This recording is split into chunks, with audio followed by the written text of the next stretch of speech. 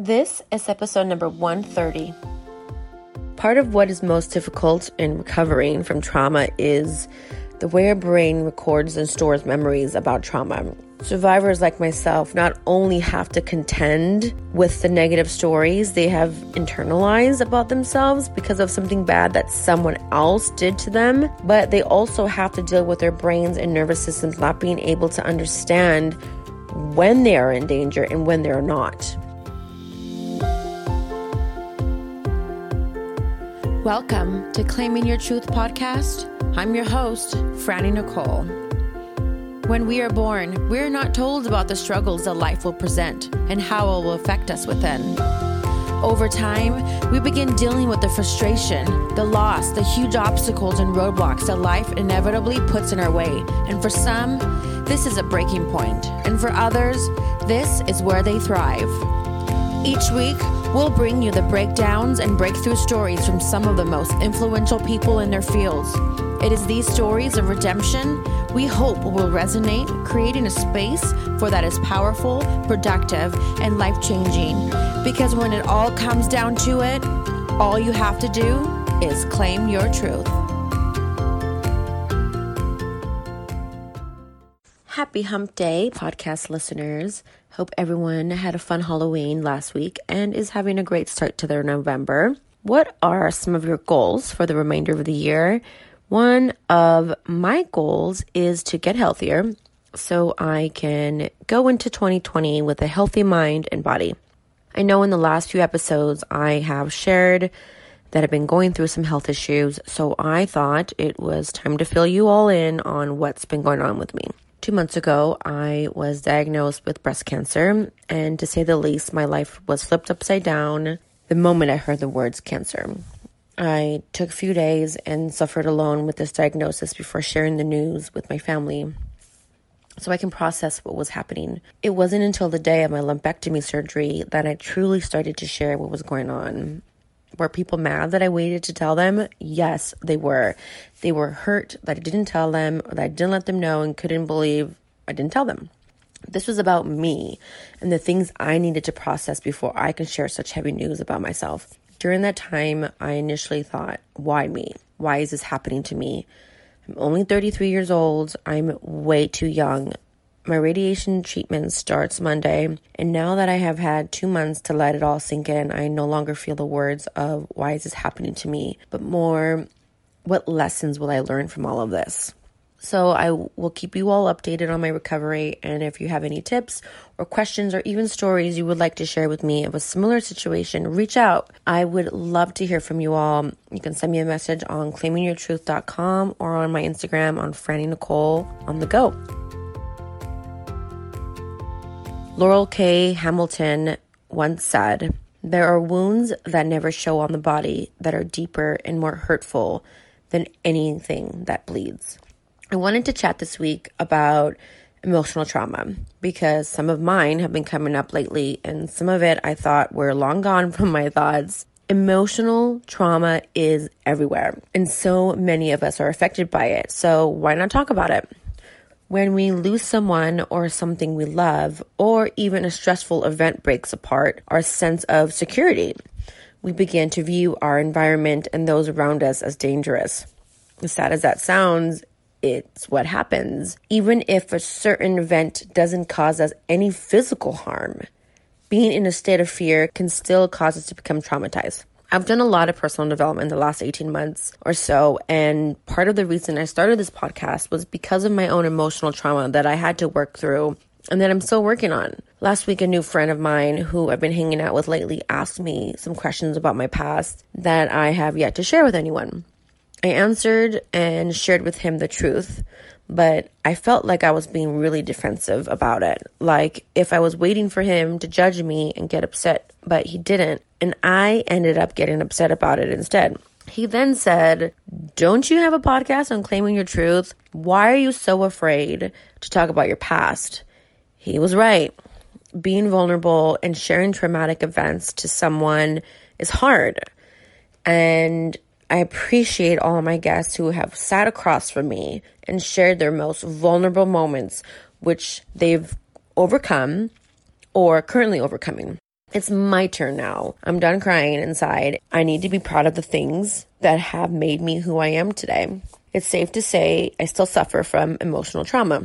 As a result of this emotional trauma, at times I feel numb, disconnected, and I lose my trust in others. It can take a lot of time for this pain to go away and for me to feel safe again. I also suffer from troubling memories, anxiety, and emotions, especially from the year of 2006. 2006 haunts me and I still have nightmares from it, but I work on letting it go every day and I get closer and closer to being completely healed. Part of what is most difficult in recovering from trauma is the way our brain records and stores memories about trauma. Survivors like myself not only have to contend with the negative stories they have internalized about themselves because of something bad that someone else did to them, but they also have to deal with their brains and nervous systems not being able to understand when they are in danger and when they're not. Traumatic memories are stored in the part of the brain responsible for human emotions and the fight or flight response. When a traumatic memory surfaces, the parts of the brain linked to emotions and physical functions are stimulated, causing survivors to feel like the traumatic event is happening in the present rather than like it is in something in the past. Karen Crenshaw once said, "If you haven't healed it, every time you think about a negative event from your past, your body produces the exact same chemicals in the body as when it happened. That means you relive the experience hundreds of times simply because you haven't let it go." That hit me so hard. And that's exactly what I did when I shared my traumatic experience with a friend. I was living it all over again like it was happening. To go back in time to the bad things we experienced firsthand, or worse, that we caused to ourselves or to someone else, is painful. When we experience emotional trauma, oftentimes we're told to focus on ourselves. But that can be much easier said than done. When it feels like the weight of the world is on your shoulders, which is more times than none, it's challenging to even find the strength to lift your leg, at least for me, and begin putting one foot in front of the other. In fact, finding strength to heal from emotional trauma can be utterly exhausting and debilitating at times. However, it's one of the most important things you can do for your well-being. No matter how you've dealt with trauma so far, no matter how distressed you might feel, there is nothing wrong with you. What is wrong is what happened to you. And I've had to say that so many times to myself. There is nothing wrong with you. What is wrong is what happened to you. Many survivors feel shame and self-blame for having debilitating distress long after the traumatic event is over. This is exactly what I dealt with. And what I've learned was keep the shame where it belongs. It is not yours to carry. Our society diagnoses survivors of trauma as mentally ill when it is their social conditions and the horrifying things that happen to people that are the real disorders. This does not mean that you don't need help or you don't have mental health challenges because of trauma, but the cause of your condition does not reside within you. Trauma causes people to feel different or even alienated. Considering that an estimated 70% of adults in the U.S. have experienced a traumatic event at least once in their lives, and up to 20% of those people develop post-traumatic stress disorder. It's important to recognize that you are not the only one, even if it feels like that, because trauma makes one feel isolated.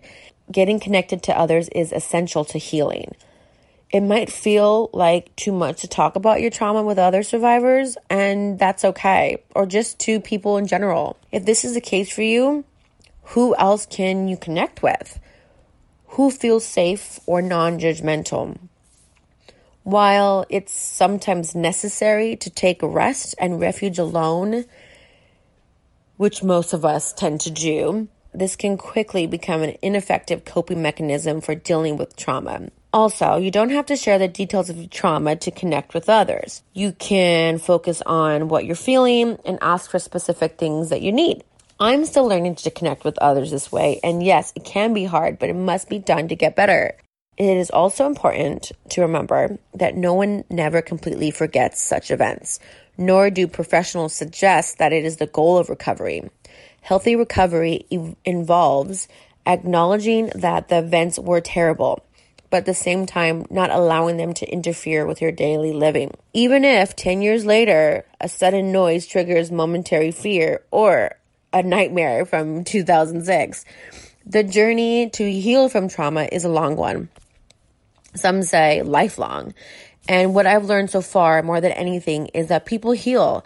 People are resilient, and people are capable of much more than they can imagine when they choose to take their first step towards healing. I know I went on and on in this episode about my own trauma and how I'm trying to overcome it and what I've learned so far, but what exactly was the event or experience I'm referring to? Well, I'm getting together with my friend Mark Shapiro, host of Are You Being Real podcast, to talk about my experiences and how I got to where I am today. No date set yet, but it's coming. You won't want to miss out on it. So stay tuned for that episode. And I'm going to end this episode with a quote that really helps me that I read often. If you are to free your heart, you must embrace your painful feelings. Have faith that your thoughts will arise and cease of their accord. They will pass if you can face them head on with kind eyes. Your thoughts and feelings will dissolve if you don't try to hold on to them or push them away. Thinking will dissipate. Trust in the universal law of change. Well, that's a wrap. I appreciate you for listening to the end. And if you enjoyed what you heard, please share with your friends and subscribe so you don't miss out on any of the upcoming episodes. Feel free to send me a message on claimingyourtruth.com, or you can reach out to me on Instagram at Franny Nicole on the go. I appreciate you, and remember, live your life in gratitude.